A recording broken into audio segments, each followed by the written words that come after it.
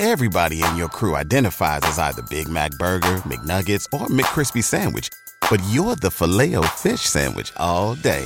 That crispy fish, that savory tartar sauce, that melty cheese, that pillowy bun. Yeah, you get it. Every time. And if you love the Filet-O-Fish, right now you can catch 2 of the classics you love for just $6. Limited time only. Price and participation may vary. Cannot be combined with any other offer. Single item at regular price. Ba-da-ba-ba-ba. You're listening to Tom and Bock on 93.7 The Ticket and theticketfm.com.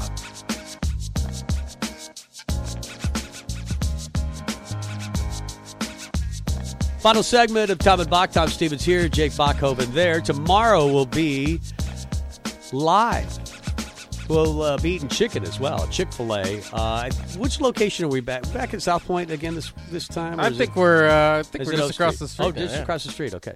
I get mixed up because we flip-flop. We go from South Point to 48th and O, but we're back across the street at 48th and O. So come see us for Tailgate Tuesday tomorrow. Use the app and get ready for that meal for 15 people.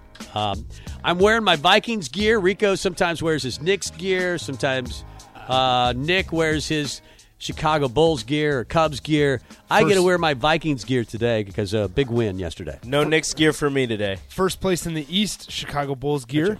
That's right. You win at home, so you're expected to win. You've won a lot of good games at home. The Bulls are good. Thank you, Tom. But the Knicks are good too. I think the Bulls might be a better team. Yeah, Knicks are struggling. Knicks and Celtics have the same record now. They do. The Celtics 8-8 still, or the They're Celtics 9-8. Both the Knicks teams. still have a head-to-head win against both teams, but now they're 1-1 against the Bulls. It's okay. The starting lineup is awful. They need to get it together. So I've been waiting a long time to wear my Chuck Foreman 44 jersey. Proud of you. And this is the moment I can break it out. The Vikings finally go to 500. Let's go. Did you know Chuck Foreman's son works here? I'd heard something about that. A lot of teams recruited him as a running back, and he said, no, I'm a linebacker. I'm not a running back. I want to hit people. I think that would be tough to play the same position as your Hall of Fame dad. Yeah. That would be rough. Chuck Foreman's the best. He was my idol growing up. I loved Chuck Foreman and Fran Tarkenton. And Chuck, just great. So he chose, I don't know. We should have that discussion. What number did Jay wear in the pros? Different ones. 56, I think. 56. Are linebackers allowed to wear 44? You think he thought about that? I think he wore 40. I know at Nebraska he started 56 and then he went to 44. Yeah. I knew he wore it at Nebraska, but I don't know in the pros with the different teams, with Buffalo or with Houston. Does it have to be like I'm waiting for the big victory over the evil empire over Green Bay? Do you usually wait until a big moment, or is it just be any moment that you can wear your jersey? You wear your gear? I wear it all the time. I'll wear it randomly. We have jersey days every now and then. I wore my Mitchell Robinson jersey. Game day, just any game day. You're good. Well, I wore it the other day like it wasn't a game day. I just wore it to go get the mail because I wanted to wear it. I just walked outside with my Mitchell Robinson jersey. I was like, anybody see you? Over here. No, everybody was asleep. I walked out really early. It's not worth it. Michigan fell last night too. They've struggled. They're 3-2 on the season. They lost 80-62 to Arizona.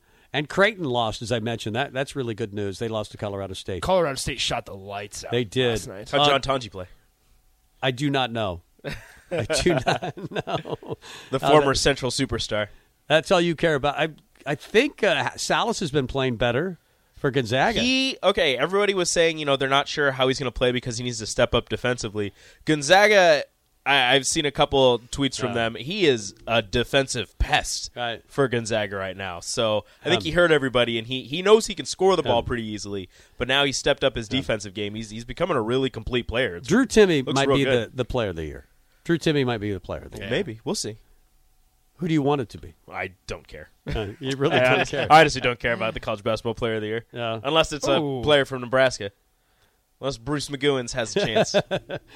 Bryce played well yesterday, 18-11. Got back on track after a tough performance against Creighton. It feels like Nebraska basketball's figured a few things out.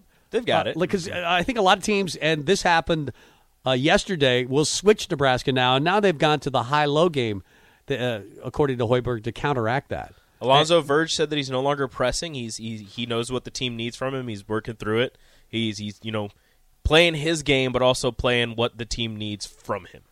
Derek Walker's getting touches. Defense Weird. or the offense runs better when Derek Walker gets touches, even if he doesn't drop 20+ a game. Remember last Tuesday when we asked and we were like, "Hey, do you think Derek Walker should get more touches?" Yeah. And that's a good idea. He said, 15 last night.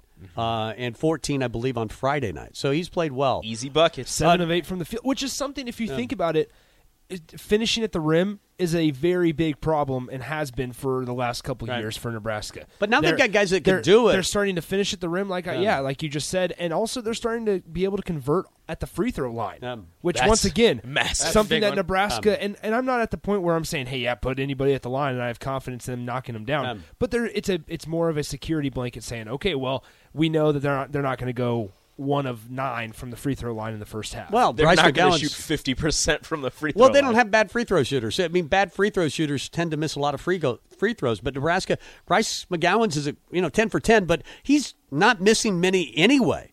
I don't think Tamanaga is a guy that's going to miss very many. I don't think Wilhelm Breidenbach is a guy that's going to miss a lot of free throws. They don't have bad free throw shooters. So, therefore, you're able to make free throws.